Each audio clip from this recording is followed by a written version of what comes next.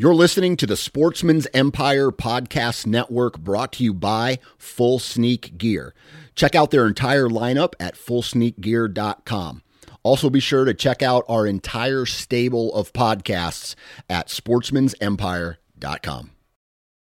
New from Moultrie Mobile, the Feed Hub offers first-of-its-kind cellular connection and control for nearly any spin cast feeder on the market. When used with the Moultrie Mobile app, you can monitor feed and battery levels, run feeders on demand, receive alerts when feeders are clogged, and remotely adjust feeding times. The Feed Hub is ideal for anyone who maintains feeders. Remove the guesswork and save time by planning feeder maintenance before you drive to your hunting property. For more information, visit MoultrieMobile.com. You're listening to the Sportsman's Nation Podcast Network, powered by Interstate Batteries. From your truck to your trail camera, Interstate Batteries has you covered. Visit your local Interstate Battery store today or online at interstatebatteries.com. Interstate Batteries, outrageously dependable. All right, on today's podcast, we're going to try something a little bit different. Right now is absolutely prime time to be out in the woods doing some postseason scouting. Here in the Midwest, the snow is pretty much all melted in most places with the recent warm weather. I've been out in both Wisconsin and Iowa putting boots in the ground, and we'll be back out every weekend from now until turkey season. The leaf litter and grass is all flattened, nothing green has grown yet, and the sign from last year is preserved and really obvious. It's my favorite time of the year to learn the land like the back of your hand, plus observe the prior year's sign and have a chance of stumbling across a shed or two. For this episode, I've gone back through some of the guests we've had historically who have discussed scouting well before the hunting season with, and have taken the relevant snippets from each of those episodes. I think it's interesting because each has their own little spin based on the terrain they hunt and their own personal style. As most of you know, I've been using onX for several years for e-scouting and waypoint management. In the field or at home, I can browse aerials and topos, map my routes, draw lines and waypoints, color code points of interest, geotag photos of rubs, or even what a specific tree I intend on hunting looks like, so that I can find it in the dark, say for example. Furthermore, I can download maps for offline use, and of course browse public and private land boundaries. Use the code DIY for a discount on an onX Hunt membership. We start off with Sean McVay.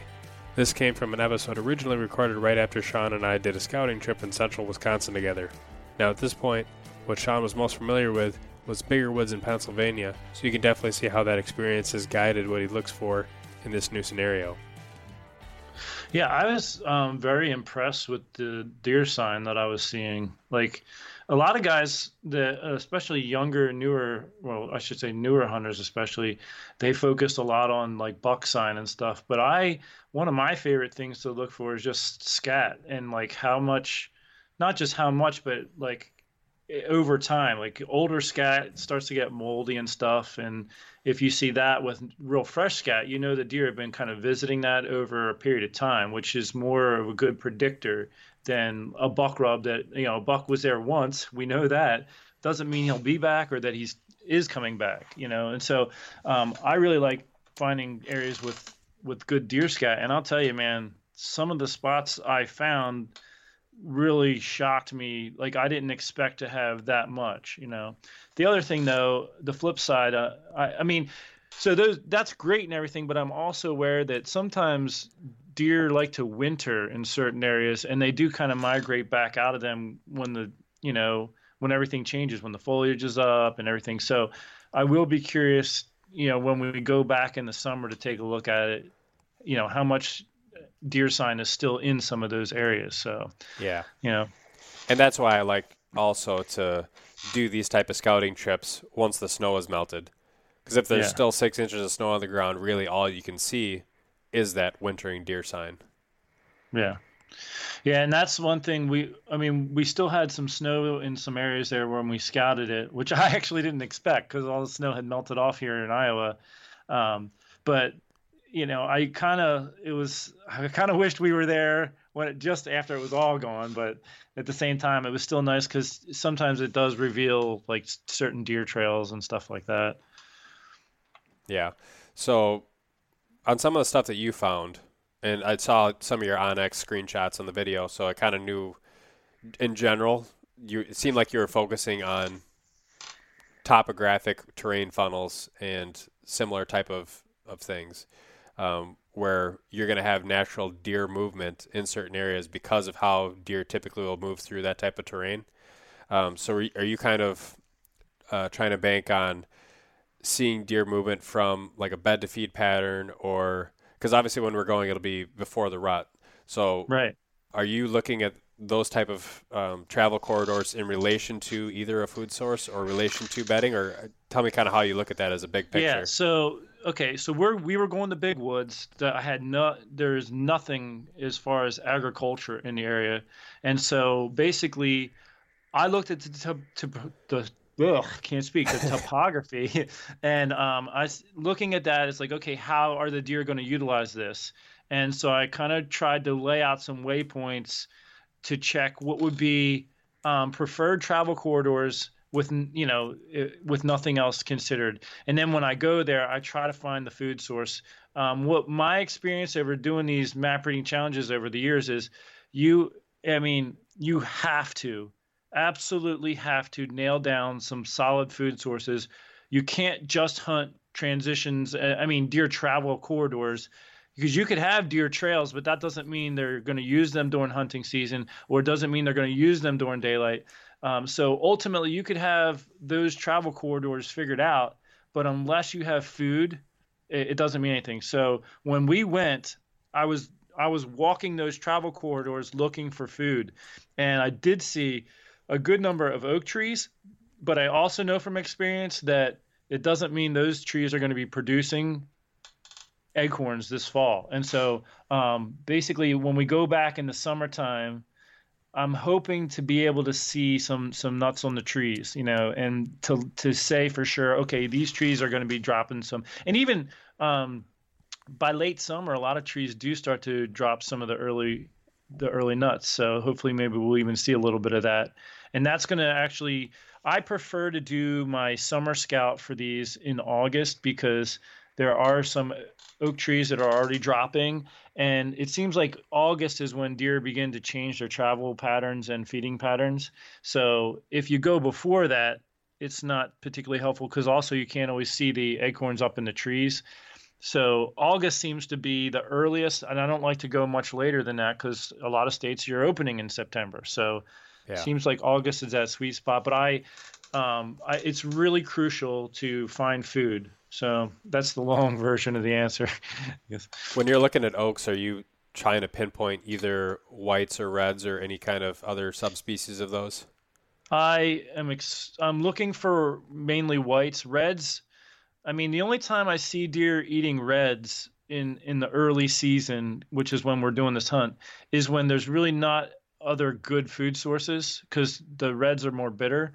And deer in a lot of the areas I've hunted where there's a good acorn crop across the board, they ignore those reds completely. So it's as if they're not even there. So when I'm out scouting, I don't really pay much attention at all to reds unless there's just nothing else around. So I was seeing a decent number of white oaks, so I was just focusing pretty much on that. So that's kind of how I approach it.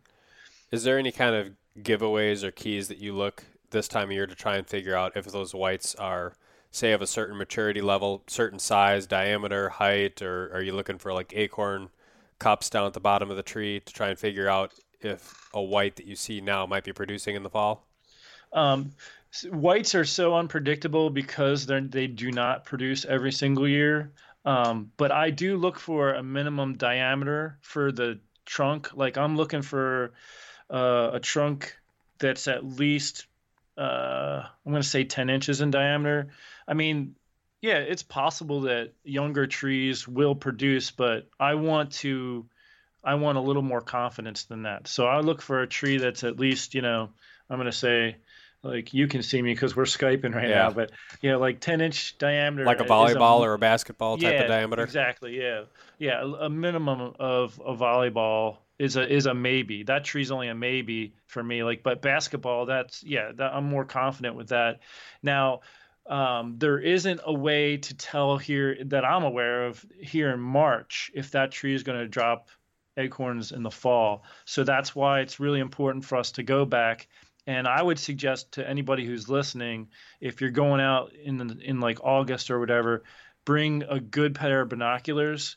Oaks are a little bit tricky because it's hard to see the acorns in the canopy sometimes. It's much easier to see red oak acorns in the canopy with the binoculars. But I bring the binoculars and I really look hard up into the tops of those trees. And I really want to identify if there's food there. If I cannot positively identify it, then I don't put as much stock in those spots, even if there is nuts there that I just can't see. So for anybody listening, it's so crucial to positively identify that there's food there, because you could have all the great deer sign in the world, like in March, but if there's nothing for the deer to eat, they're a creature that their existence is bedding, resting, eating, and surviving. And so that means they're not going to waste time going to an area where there's not food. So it is just the most crucial thing when you're hunting big woods to find the acorn trees that have nuts in them for this year, the year that you're going to hunt it. So so just summarize basically what I've just said and all that is, I do like to walk the travel corridors based on topography, because that I don't have any other information going into it. And then I'm just looking for food. There's a lot of guys that hunt bedding areas and stuff early season. I mean, hopefully we'll be in there before the hunting pressure gets too big. And so I do tend to focus more on the feeding areas than the bedding areas, but I do look for them. But it's not like, I think we were talking, and your one spot you picked up on that looked really good was maybe 70 yards from a bedding area. I didn't set up a game plan to be sneaking in on a bedding area that close. I kind of was looking more at transition areas that the bucks might show up at right before dark in that early season to maybe spar with their buddies. That was my kind of strategy, and I'm not saying that it's definitely going to work, but that's what I was kind of operating on. Yeah, I mean, I can speak to kind of my own experience hunting a place last year in hill country where we had a really heavy acorn crop, and I was running trail cameras and also, kind of hunting that area, trying to be mobile, and I was surprised how far into the season I was still getting trail camera pictures of deer moving through at 10 a.m., 2 p.m., 1 p.m., just yearling bucks and does just out feeding in the acorn flats, nowhere near, their bedding areas, just cruising and feeding because they didn't have that hunting pressure to really, tell them to do anything differently. I think kind of the mindset or the thought process behind the spots that I was trying to pick was that if I can identify a bedding area and I can identify the first oak trees next to that bedding area, if a deer does decide to get up right before dark, and if they stop at that very first tree that has acorns, what's to keep them from continuing to move on further into the woods? They're going to just stay right there and eat at that first tree that has food, especially if it's in a nice secure area like that. Yeah. And so the challenge that I'm going to have with that Summer Scout is trying to balance my desire for going back in there and, like you said, verifying with binoculars that which trees do have acorns versus my fear of doing that August scouting trip and getting my scent back in those areas that close to the season. And I think given that we're not going to hunt it until October, I'll probably be fine. Just spot checking, going through fine. Because, going through there once, that's not, in my opinion, going to be enough to change those deer their patterns, especially in August. If I was going back there, maybe 2-3 times over a week span or something, I probably won't put any trail cameras in close to those beds. I want it to seem as much as possible like I'm an anomaly. I came in, I left, and that was just it. So that when I come back in October, it'll be surprise is the hope.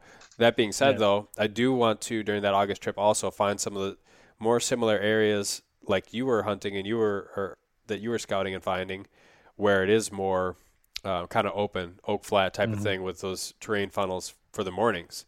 Those type of spots that I was finding on that scouting trip are easier to set up on evening sits. They're really hard to set up on morning sits. So I'd like to be able to maximize my time and try and get some morning sit hunts in that more open type of oak flat habitat. Yeah. Yeah. And, I saw some spots that really appealed to me. And as you saw, if you saw some of that video I put out, there were some like logging roads that were cut through there that actually, could really make things challenging because it makes it easy access for other people. I really don't know. I mean, how much other human activity we're going to run into. So it could mess me up, but I don't want to dismiss the spots either because if there's nobody really hunting in that at that time of year, they could really be good. I mean, a lot of buck sign and a lot of deer movement in those. There's a couple of travel corridors that just topographically set up really nice to get deer movement in a lot of different directions. And I really like those because when you have deer coming and moving in different directions, that helps if the wind isn't in your favor for all the spots. And, it just, if you mess up on a deer moving on this side of you, well, if there's still deer movement on the other side, you might get a crack at them. So I just kind of like that. So I don't know. And you mentioned the logging earlier there, that area too is the trees are painted up. So I know they're going to at least at some point be doing a select cut, it looks like. And so I don't know how that's going to impact things come the hunting season either. So there's some question marks on it. Okay, this next clip is from Jason Samkoviak of the Traditional Bowhunting Wilderness podcast. He hunts in some of the bigger swamp areas of Michigan where hunter pressure is high and there isn't a lot of agriculture. He values both in-season and postseason scouting, and you can tell how much of his strategy revolves around finding other hunter locations and then using that to his advantage. So how do you, I guess, where does your plan start when you're, driving your 30 to 40 minutes and you're picking those areas? Yeah, you're looking for diversity, but what exactly does that mean? I mean, are you looking for anything in particular? For example, would you be more likely to key in on a timbered area compared to an open area, say a timbered swamp versus a non-timbered marsh, or let's say a high ground like an oak aspen flat next to like an area of dogwood or something like that? What are you trying to key in on in terms of finding your transition lines and finding your diversity? Great question. Now it depends. If it's scouting, I'm looking at everything and anything. But if you're talking about planning a hunt, it all starts the night before. Because I like you guys, I'm running gun hunting. Now I'm not using a saddle. I still, I use a lone wolf stand. But the night before, if I plan on hunting the next day, that night I'm looking at the wind direction. I'm taking into account what time of year it is. If it's early season, I want to focus on. I don't ever hunt food very often. I will chase white oak trees in the early season for evening sits. But I'm trying. If it's early season, I want to figure out where bedding and food is. And then I'm going to look for travel corridors between that as close to bedding area as I can. So that night before, I check the wind direction, figure what that is. That's going to tell me where I can go. Then I start looking for opportunities where the food sources are they're going to be hitting at this particular day, whatever, because it does change regularly with white oaks, and maple leaves coming down and that kind of stuff. So once I know the wind direction, I know the food source I'm looking for, I start going over my stand sites I have, places that I haven't hunted yet that I can go into blind and I'm excited that I've figured out on a map. And then I start putting all the pieces together. And then the next morning, that'll be my attack plan. I head in there, whether I've been there or not, or it's blind. I go in there, get set up and hunt it. But it varies. But my number one rule that I seem to unconsciously follow is I always want to be as close to bedding as possible. And I want to be in the thickest stuff I possibly can. And I want it to be something that is going to relate to what it is their plans are for that day. That deer wakes up with an agenda for that day. I need to know what that agenda is so I know how to intersect them. But but pressure wise, every road is it's pretty jam packed here during bow season. Gun season's just as bad. I think we're almost 1 million gun hunters here in Michigan. It's pretty insane. Wow. So when you scout, then do you intentionally look to try and find people's permanent ladder stands and bay piles and stuff, or do you just kind of assume that most of that stuff is going to be in a certain area, and you're just going in deeper, and once you get kind of past that little buffer zone, then you're just kind of taking it, like you normally would? That's a great question too. And I kind of do two methods, because I'll tell you what, I scout a lot and I'm running into a lot of people that are doing a lot of going in deep, and they're actually bringing in ladder stands. Like I'll look at some of these setups that are 3/4 of a mile in. And I'm thinking, why in the heck you had to take like 10 guys to carry all this crap in here, you know? So I do see some people in some really good sets. And I'll be honest with you, if I come in and I see a stand in a great setup, I can tell right off the bat if it's a gun hunter because they're set up on the end of a point overlooking where they can shoot 600 yards. You know, that if I know it's a gun hunter, I'll come in and bow hunt it once or twice in that area, not from his stand, but in that area without a problem. But if it's a bow hunting setup and he's in a pretty good spot, I will actually stay out of there and just move on. Because like you guys, I'm hunting a big enough tract of public that I don't need to be there. And if I think they're doing it right, then I leave them alone. The other ones, the ones that I know are that I see all the time that are on the fringes, not doing things right, you know that the deer are going to use them as a no-go area because of the scent, because of the bait, because of this stuff. Deer will avoid them like the plague during daylight. So when I find those spots, I use them to my advantage. So on my map, when I'm looking at that area where that 100-yard area around him, I mark it off and say that is a no-go deer area. So I will actually use it like a funnel. So if I got a swamp edge and I got 200 yards from that swamp edge and he's over here 200 yards away, I know that now my 200-yard wide funnel just got narrowed down to 100 yards because they won't go within 100 yards of his stand. So I'll get closer to that swamp edge, knowing that they're going to bypass him without him even knowing it, but he's a blocker for me. So I use people like that a lot. And I don't hunt here in November too much during gun season because I'm always in other states. But when I used to hunt here a lot, I would go out there a night or two before the opener of gun season, and I would see where everybody parks their cars, all the tire tracks in these areas, so I knew who's hunting where and when, and I would definitely use those to my area or my advantage. I would pick them on a map, find an area that's probably 2 or 3 miles square with road access all the way around it, make sure there's tons of tracks all the way around it. And if there is, I would literally get out there at 4 a.m, get in the middle of that and just sit there all day and let them push deer by me. And there were times I'd see 75 deer in one day on opening day of gun season, you know, and they had no idea I'm even in there. They just pushing deer at me as they come and go. So yeah, so I use pressure to my advantage a lot when I can. But if they're in a great set, if there's somebody that I got a lot of respect for what they're doing, I actually will just shy away and give it all to them. Good luck to you. You're doing great. And, you know, I almost want to leave a card there that says, hey, if you kill one, call me. I'm here. I'll come help you. I'm curious. Are people allowed to leave stands in the place that you hunt, or does it just kind of happen? It happens a lot, but now there is rules. You have to have your name on your tree stand, your name and your address, or your name and your driver's license if it is going to be left out. All stands cannot be put out until I can't remember because I don't leave stands up, but it's either 2 weeks before the season starts, or maybe a month before, but they have to all be pulled within a month after the season. So they're only allowed to be out there during that time. But when I'm out there scouting in the spring, you know, if I go out there and if I'm scouting, you know, if I go out there and spend a whole day scouting, I'll pass 35 tree stands, you know, especially when I'm closer to the road. Because I also hunt, I go deep a lot. But I also, one of the tactics I've been using for the last few years is, because now with, you know, GPSs, Hunt on X, all this amazing technology, and now we're getting cell service in a lot of the areas where I hunt, we used to not have it. So this stuff wouldn't work. Now that it is, there's a lot of people that are going deeper. And so I've actually got a lot of spots where I've been having a lot of great luck being closer to the road. So I'm either 50 yards off of the road where people are driving by waving at me going, what's that moron doing right there in a tree stand? Or I'm way deep where nobody can find me. Yeah, it seems like there's that nice little buffer area where if you get, you know, past everybody or closer to everybody. We had the same kind of mindset out west. It was like you either had the guys on horses that were going in 4 or 5 miles, or you had the guys hunting from the road. And it was like if you could get in between them, it was like, oh, that's where you found the unpressured animals. Same type of deal.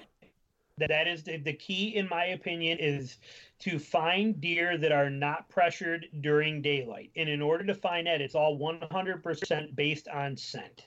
If a person walks through there, whether they're a hiker, a biker, a mushroom pick, not that they're mushroom picking in the fall, any activity, small game hunters, we got a lot of small game here like you guys do where you're at too. A lot of small game hunters that are running dogs here. They stick to the roads, they stick to the 2 tracks and the fringes. You know, any of this kind of stuff, anywhere there's activity that's leaving scent on the ground during hunting season, that is pressure. So find the area where nobody is going to walk. If that means you got to bust brush to get through there, you got to put hip boots on to get to it, doesn't matter. Just go somewhere where nobody is, and that's where deer are during daylight. Do you favor spring scouting above all, you know, kind of when the hopefully the stuff is still frozen, a little bit easier to walk on the wet stuff before the greenage comes up? Or do you, I guess, favor in-season type scouting more? I think not. I don't think anything beats in season. So for me, the only time I'm not, if I still have tags in my pocket, I don't scout in season a lot. But the times I do are the days that it's pure, straight up miserable thunderstorms or pouring rain to the point where you can't hunt. I will use those as scouting. I'll scout my butt off during those days because they're like a free day because the rain's washing your scent away immediately. So I'll do that. I got good rain gear and I'll be out. I'll spend all day out there. Sometimes, believe it or not, my wife laughs, but if it's pouring rain during the hunting season, I'm not going to lie. I'll go out there with my headlamp on full blast and my flashlight full blast. And I'll actually scout at night, even if I want to check areas out, just because the rain's giving me the free option. So in-season scouting is the best if you can do it. I do like spring scouting better than anything else, or better than any other time of the year other than in season. Now, the kicker here where I'm at in the north, we get so much snow here that I don't usually have the ground, or the marshes are thawed out by the time the snow's gone.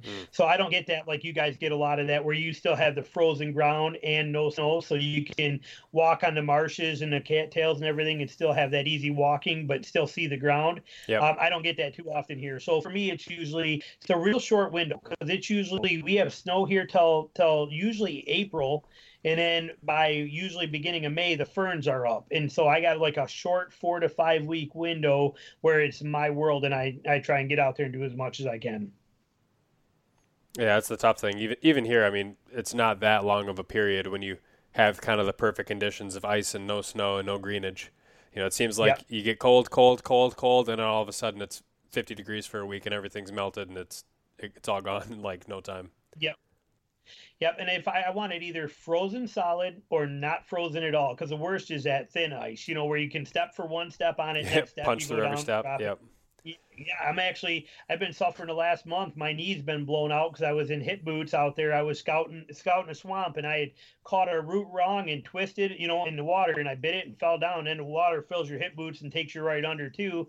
And but I twisted my knee up pretty bad. Finally I'm at like 60% of it right now. But I mean, I couldn't even like get up and down stairs. I couldn't do nothing for a few weeks from it. I like it. Yeah, that walking in the marshes, man, I want it either thawed out completely or froze solid, not that halfway stuff. Yeah, it seems like you burn about 6 times as many calories and you're kind of busting through that crust every step. Yeah. Do you guys have those marshes out there where it's like the moss-covered bowling balls? Basically it's like a big bog, and under there it's like literally they're like 16-pound bowling balls covered with moss, so you have to step on every one of them, and they're rolling and moving. And I'll tell you what, you walk 100 yards in there and it's like you ran 30 miles straight sprint. It's exhausting. We got a little bit of everything. I think we got the cattail marshes. We got that thing you just described. I don't know if that's the same thing as what you'll hear people talk about as like hummocks, but we got just those little bumps and mounds everywhere that you got to walk around. Yeah. And then we got we got the hardwood swamps, and we got the floating bogs where it feels like you're walking on a waterbed and you don't want to punch through. Yeah. Yeah. Always an adventure. You learn some interesting walking techniques. So when you try and walk deer, because you learn instantly, don't go on the deer trails. Well, you walk the deer trails, but don't walk in the middle of the deer trails, because 1 minute it's 8 inches deep, the next minute it's 3 feet deep. So you learn to duck walk the sides of them, and it's always an adventure. That's actually one of the tactics I use to try and figure out if the trails I'm looking at in an aerial photo are deer trails or hunter trails. If it's really wide, I always figure it's most likely a hunter that's taking that route out from the road or off of a point or something to get out deeper in the marsh, because every time he's walking out there, he's stepping a little bit further out, getting wider and wider and wider to try and make sure he stays on something halfway solid. That's pretty brilliant. I never thought about that, but now I'm stealing that. I'm gonna use it next time I'm out there if you're paying attention, because the deer will walk right down that trail. You're right. They follow the same steps with no problem. But you're right. That's interesting. Yeah, I'm gonna have to check that out. Yeah, you can tell some of them are really obvious when you look at the aerial photos. It's like, it doesn't look like a deer trail to me. It's the one known. It's the given, especially in the big woods. You know, if you're hunting, like I hunt a lot of different states, and when I'm in Kansas, when I'm in Missouri, it's so easy to identify where they're gonna where food is, where bedding is, where the funnels they have to travel through. I mean, classic funnels. I mean, pinch points, things like that. So obvious they jump right out at you in a lot of those areas. Here in the big woods, they're more on a micro level and much harder to see and find. And you just, you know, like I said, sometimes you're scratching your head going, how, you know, I mean, you're saying you could have an area. I could drive down an old 2-track, 4-wheel drive 2-track in the wintertime, and I'll see 25 deer trails cross it in a 100-yard period. There'll be 25 trails that cross that zone. You look at it and you go, God, I can't figure out how to hunt that. There's no way, you know, each trail's, you know, 20, 30 yards apart from each other. There's no way for me to do that. But all I have to do is stop right there, pull it up on my phone, look at what's there, and go, oh, you know what? Once they get here and they're going to try and round a bend of that bog, they're all going to merge together. Yep. I get out, I drive up another 500 yards, park my truck, sneak in the back way. I hit that bog right there, and sure enough, every single trail merges right there, and it looks like a cattle trail coming through there. Throw my stand up, kill deer, call it a day. You know, so it's all looking for something that is going to narrow them down, because like you said, they meander, they wander, they do whatever they want to do here. It's not quite the same as ag land and farmland and you know, that kind of stuff. They can do whatever they want. Same cover type everywhere. This next clip is from my discussion with Jared Schaefer. We pick a specific example where Jared did some postseason scouting to find a specific buck bed in the Appalachian Hills, which allowed him to set up on and kill that buck the following season. Take me back to one of the first deer that you killed using those beast tactics. Was it something that you kind of pre-scouted and found a bed, or were you just kind of assuming that the deer were bedding in a certain area based on what the topo lines look like? Yeah, so I started reading into the beast tactics back in like 2015 and kind of started scouting and, you know, basing, you know, my scouting tactics based off that, what I was learning there. And actually found, you know, I had an area that I'd killed several bucks out of, and I never really knew why. And then when I kind of started learning about wind-based bedding and, you know, where they would bed on this certain hillside, it all kind of clicked for me. And I realized at that point why they were bedding there. So I dove into that area a little bit deeper, and I actually found the main bed that, you know, immature areas can use this bed. It just sets up perfect for it. So I located this bed, and I always accessed this area from the wrong direction. You know, I really wasn't taking wind and thermals into account. So I found this bed. I started looking, you know, at a different access route, and I figured out a way to get in there. So that summer, I ran a camera not too far from that bed, maybe 100 yards or so, in a spot where I could check it fairly easily. So I was in like 3 or 4 different bucks using this bedding area, and I think it was my very first sit in there with the new access route, you know, different tree that I've never hunted before. I ended up killing still my oldest buck to date. He's 5.5 years old. I killed him October 1st. I believe that's when it was, October 1st. First sit in there, he got up out of that exact bed and fed right past me, and I was able to kill him.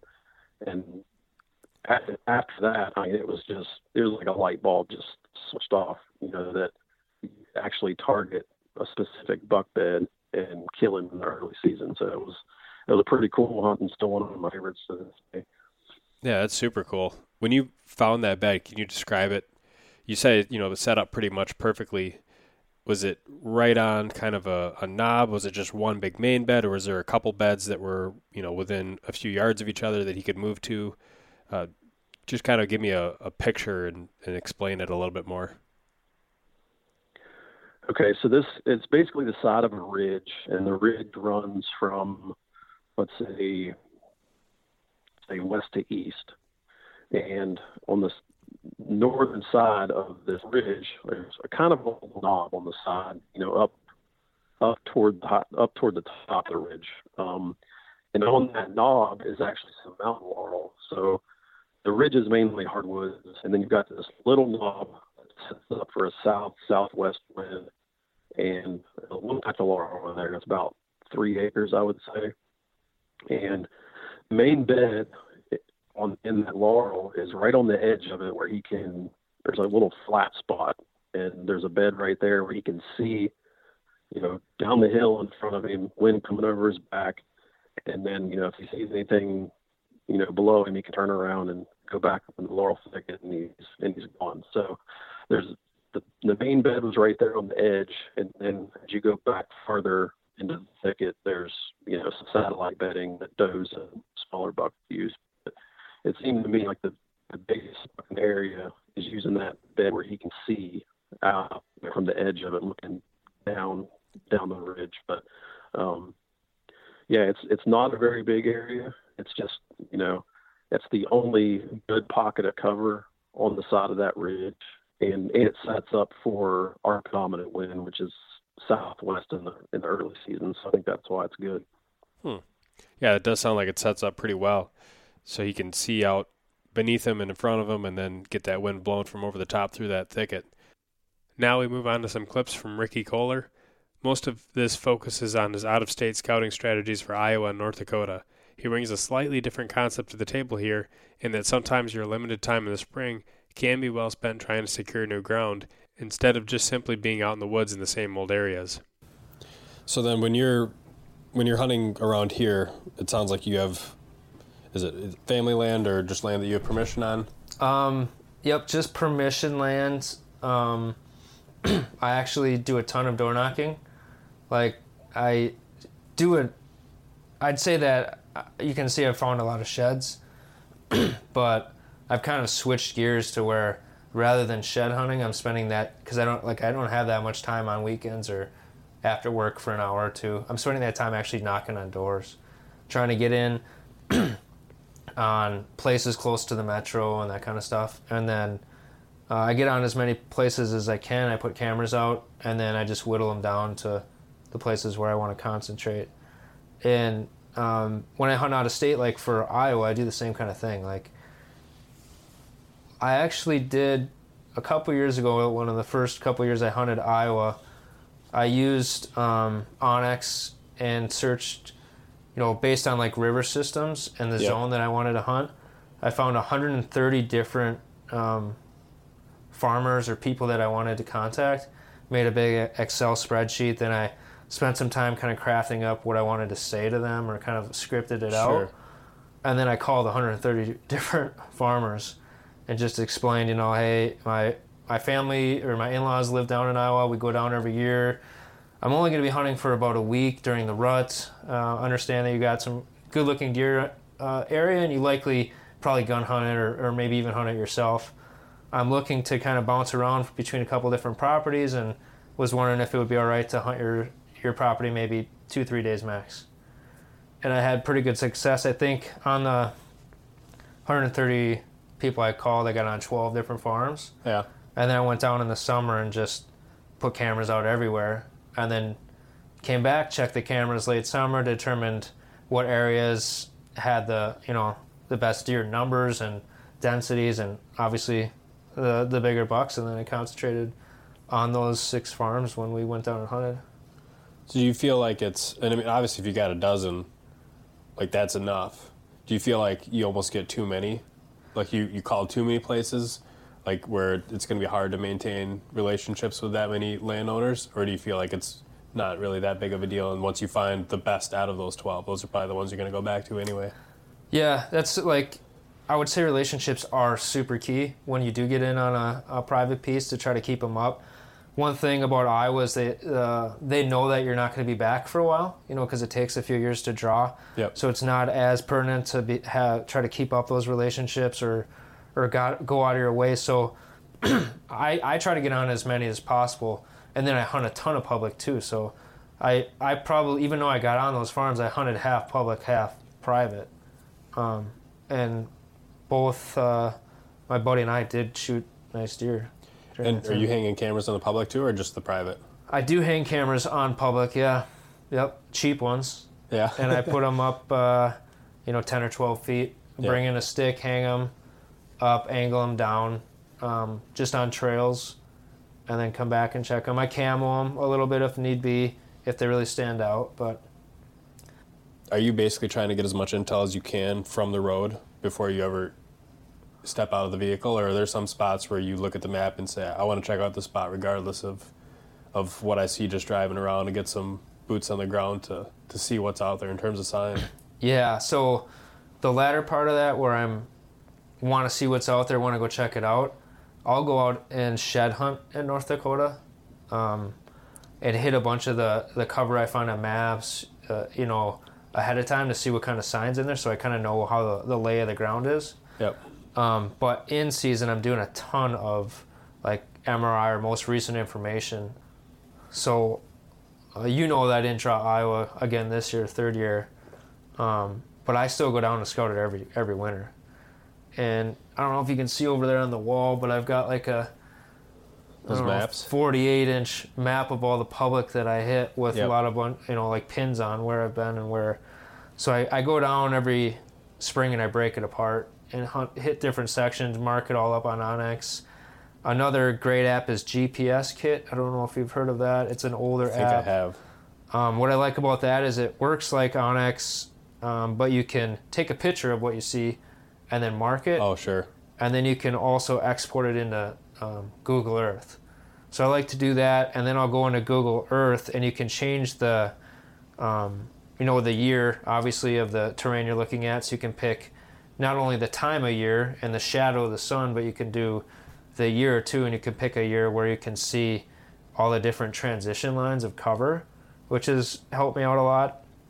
And then you can overlay all your trails that you've walked, all your pictures you've seen. And then when I'm hunting that hilly stuff, I'll go in and you can change like an elevation thing in Google Earth where it like multiplies or magnifies the elevation. So when you spin that Google Earth, you can really see like, okay, here's the two knobs that I think most of the deer live on. Here's two hogbacks coming down to the main river. And some of the areas I'll key in on is I'll find that really steep terrain, and I'll find like some big, I call them knobs or flats, because that's where a lot of the does like to hang out. They'll hang out on those flats. The bucks usually will bed out on the points, maybe down the hogback a little bit, but they all kind of funnel out to the feed in the evening. So I like to get in between a couple of the biggest ones I can find on public that are hard to get to, meaning hard to get to like parking spots are a long ways away, and if they do come in that way, they're going to scare every deer out. Yep. And then I like to find like some big deep ravines to kind of sit up on the top, so you got your top field funnel type. Or if you can get down along the river off a real steep hill, and on the other side of the river it's flat, you're in a good spot if you've got the wind coming from the hill going that way, because you're not going to see as much of the swirling winds if you're down in a river bottom and you've got high ground above you on one side and both sides. You know what I mean? So like if I can find a pretty steep hill that comes down to a river that's got a knob north of me, knob south of me, I can get on a trail that a buck might be cruising and down in the bottom with, let's say it's a north-south river with a west wind, and on the east side of the river it's just a flat cornfield for a mile. Yeah. There's a good chance that my wind, especially if you're hunting in the morning, your thermals are going to go up and the wind's going to kick you over, and you're not going to get a bunch of that tumbling or wind coming back where the deer are going to smell you. Because that's always one of the biggest issues hunting low in the hills is dealing with the wind. Yeah, absolutely. I mean, you can, they've got, you look like where a bunch of ravines dumped down, and you've got like that thermal funnel down there where bucks always like to have big scrapes. Yep. And they like being down there because they can smell everything. It's all swirling down in there. But if you can find a steep bluff, and on the other side of the river you've got something pretty flat, you can come in from the river. Like the spot where I shot, that one over there was Public, Iowa. And my buddy and I in the summer drove down. We got permission from a landowner to launch a canoe on their property. Then we drove down 2 miles and put a bike in the woods on Public on the other side of the river. And then we canoed down, went into this property from the river, set up on a kind of what I was explaining here, where it was flat on one side and not on the other, set up some spots and cameras, and then we rode the canoe down, grabbed the bike, one guy biked back, got the car, got the canoe. So we did that as like a way to access it, because there's only one parking lot to the whole property, and it was a super long property and it had a lot of hills. So anybody that came in would have to jog all the top, every field edge corner, hit like a main trail, like a horse trail, come all the way down to the bottom. Yep. And every deer in there is pretty much going to be aware that you're there. Yeah. So it's access has been pretty key with that deer. I found him by doing the canoe trip. We planned on doing it in November, but we got an east wind, and I'm like, I got an east wind. I know that buck's living in this property. I set up on one of those field top funnels with a ditch with the east wind blowing out into the field between two knobs, and he came cruising through at 8 o'clock. This next section is from my first discussion with Paul Butera. He talks about older bucks bedding and what he can learn from them during scouting, be it this time of year or in season. In addition, Paul talks about finding sheds and the large amount of intel that can come from finding them. Yep, I use Onyx now, and I literally mark everything, and I color coordinate it, different colors for like different age class deer and stuff. I'm like, all the big bucks I know is mark it black, and okay, this is probably a 3.5-year-old. I mark it a different color, use purple or something. And then I can kind of like look, and it's nice to have that when you mark everything, because you can't remember everything you see, so you can pull that map out and be like, wow, this section of the woods is all black, big buck sign, and this section is purple and it's all young buck, so you'll like all of a sudden you'll start to see like this pattern like of where the bigger bucks are using different spots in that woods, and then you can almost take and draw a line between all those icons and figure out how they're traveling through an area. Yep. Do you find there's a mix sometimes where you got like, there could be, deer of all particular age groups running a particular area at the same time? Oh, yeah, there's times when that happens, but typically I find the bigger bucks have their more specific places, and the younger deer just they're love drunk and they don't really know what they're doing, and they'll just kind of randomly lay down sign, but mature bucks are very deliberate on what they do. They don't just walk through the woods and rub trees. Like if they make a rub, it's probably because there's a doe coming out right there. They make a scrape, there's an intersection where multiple deer travel corridors pass over each other. They're not just laying that sign out for no reason. They're always doing it on purpose.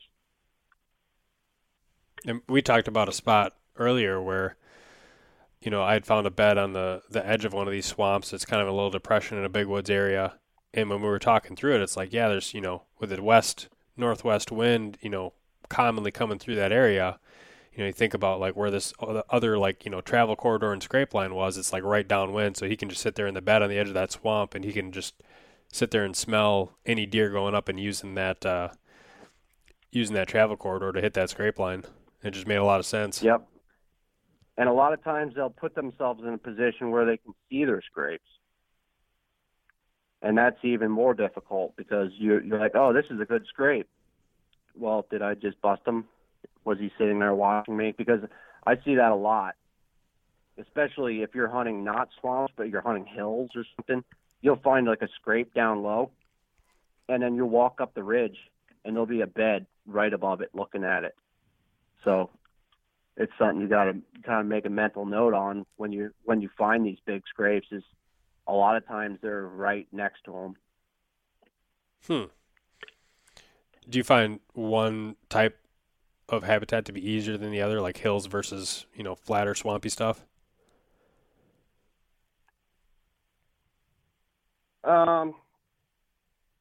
Not really. I prefer the swamps.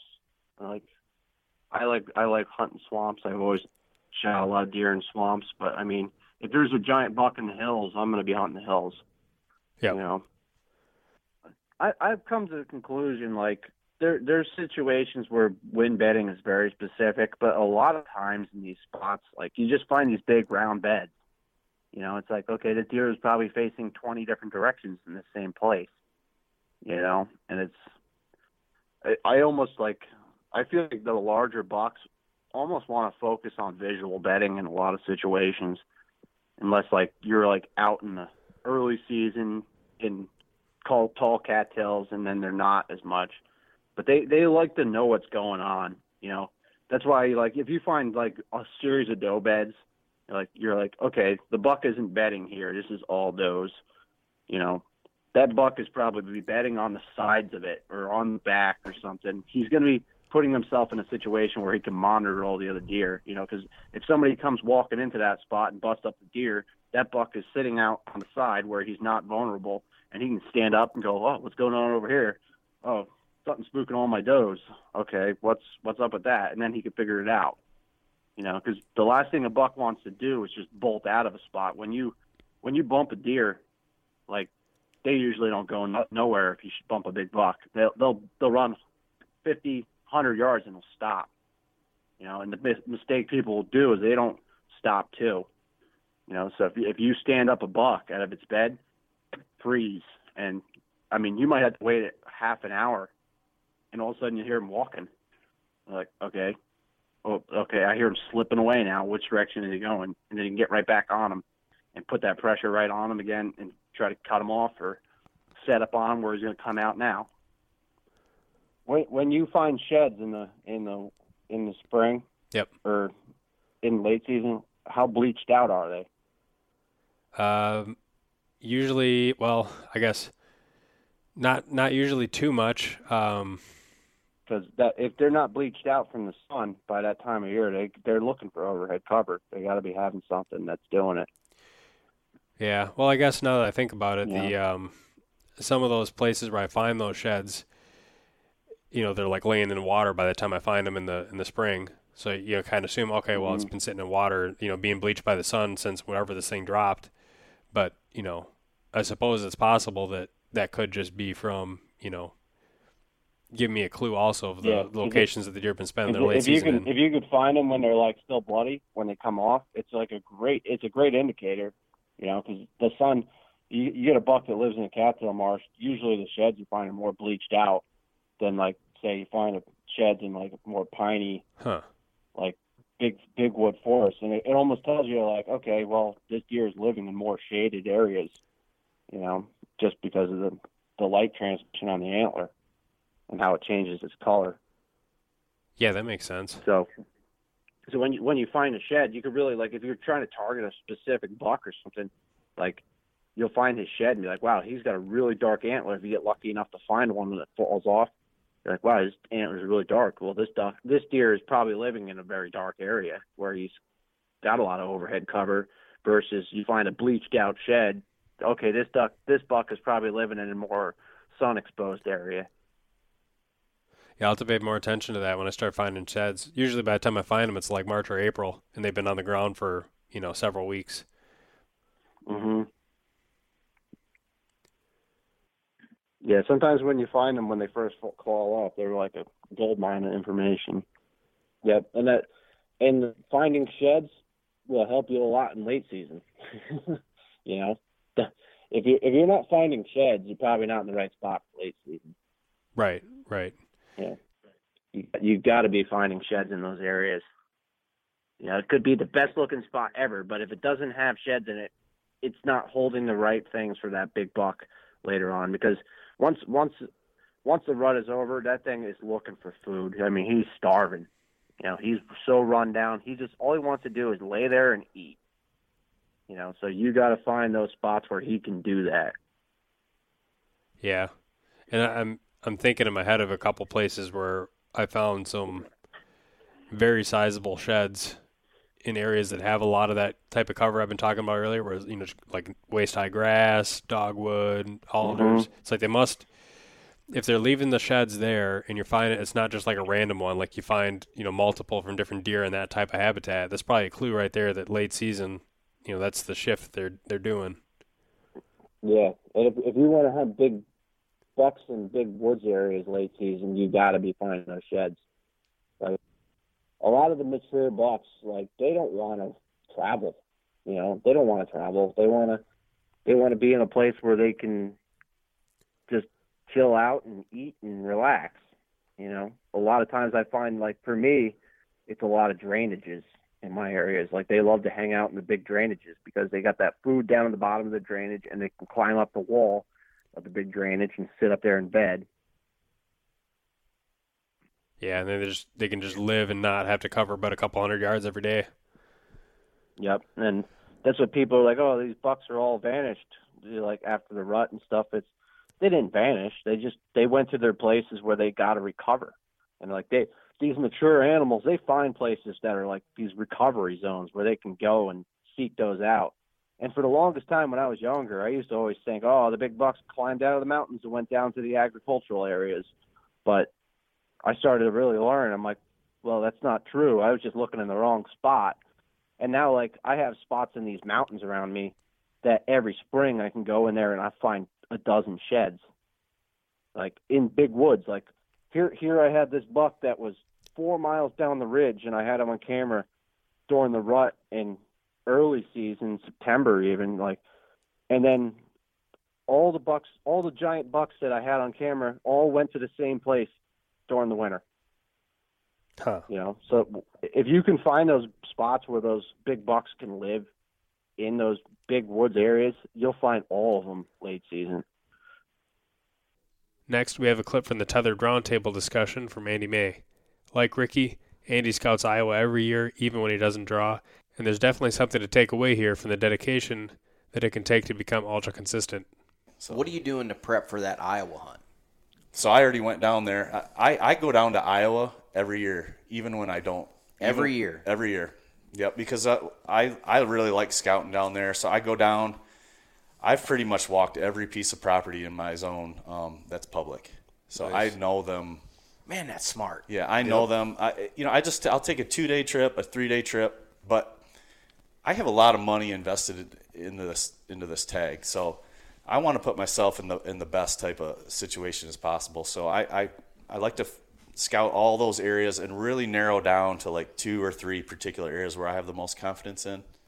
So any out-of-state hunt, if I can, I like to get boots on the ground. I really like to do that, especially if it's a rut hunt. I really like to get out there and see it and read the sign. If it's an early season hunt like a Kentucky or like this Nevada hunt, preseason scouting doesn't do me so much good. You know, it's going to be more of like long distance scouting just prior to the hunt. A lot of glassing. Like when I go to Kentucky, I go 2 days before the season. I'm glassing bean fields, secluded corners, low spots in fields, away from access points, away from roads. So going down there beforehand for an early season hunt doesn't make much sense to me. I got to be there real time. So I'm trying to get that information real time. But a rut hunt, that sign's easily visible. So I'm at my best when I can get out there beforehand and kind of read the sign. That'll kind of put me in the positions where I think I have the best chance.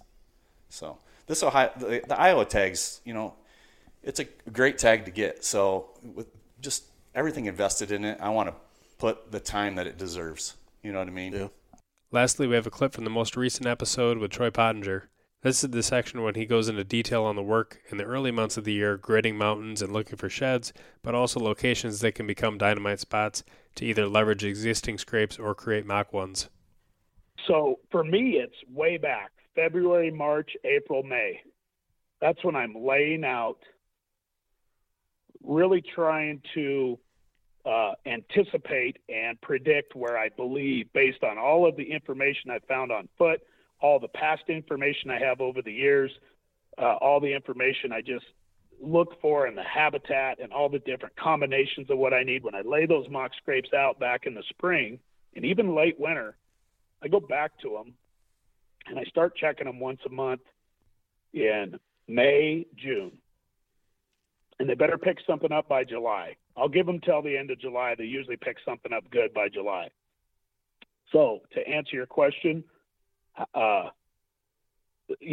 it's whether or not I got something potential that I really want to hunt that I put a lot of time into, or if I just got some great up and comers, I just run a camera and keep the scrape going through the year just for them. And I may not even hunt that spot for 2 or 3 years till I get a buck in there that I like, but I like the genetics in there. How often do you not even say need to build a mock scrape because there's already a really good one there and you can just kind of leverage the the decades worth of use to say this is a good spot. I'm going to put my cameras right here.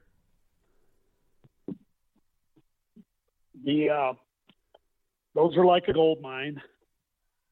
And I would say, just from lots of years of running mountains and putting so many miles in, a lot of times I find them when I'm shed hunting right now. And it's just from gridding mountains and covering a mountain mile by mile by mile every 20 yards. I'll do 2 mile long walks, drop down 20, 30 yards and walk 2 or 3 miles back and do the same thing all day. But anyway, when I find what I consider in the mountain buck habitat a gold mine, it's when I find those unbelievable. I've got one that's just unreal. I've got a community scrape that I know when I found it, you could just see decades and decades of use. And the location was just unbelievable. It all made sense. And that's a scrape where every year there's a tree stand that never needs to leave that spot. There's a stand site that I have, and it's just unbelievable. Every year you can go back and hunt that stand. For me personally, when I actually find a great community that's been a scrape, a hub scrape that's been there forever, it's because the terrain, the food, the water, everything plays into it to funnel the deer through a specific spot. So it just becomes a really good intersection, if you will. And in my scenario, in the vast mountains and woods, you want to talk about a needle in a haystack. It's ridiculous. But when you do find one, the evidence will be there, and those are the ones I key in on. And again, if I don't have good daylight frequency there, and if I don't have the right kind of bucks, or at least the genetics of young bucks there, and I don't see any potential there, then I'll move on. But usually, most of the time, because I am fairly remote and I do get off the beaten path, and I do a pretty darn good job of finding where old whitetail bucks like to hang out and survive, I tend to do pretty good. And a lot of times I'm fairly close to their bedding, and I usually end up getting a dandy or two on camera with them. But it's a lot of work. There's a lot of scrapes that have never panned out for me, and I just move on. That'll do it for this episode. As always, make sure to follow the Sportsman's Nation on Facebook, Instagram, and YouTube. Leave us a review on iTunes. And if you're looking for additional content, subscribe to DIY Sportsman. And with that, thanks for listening.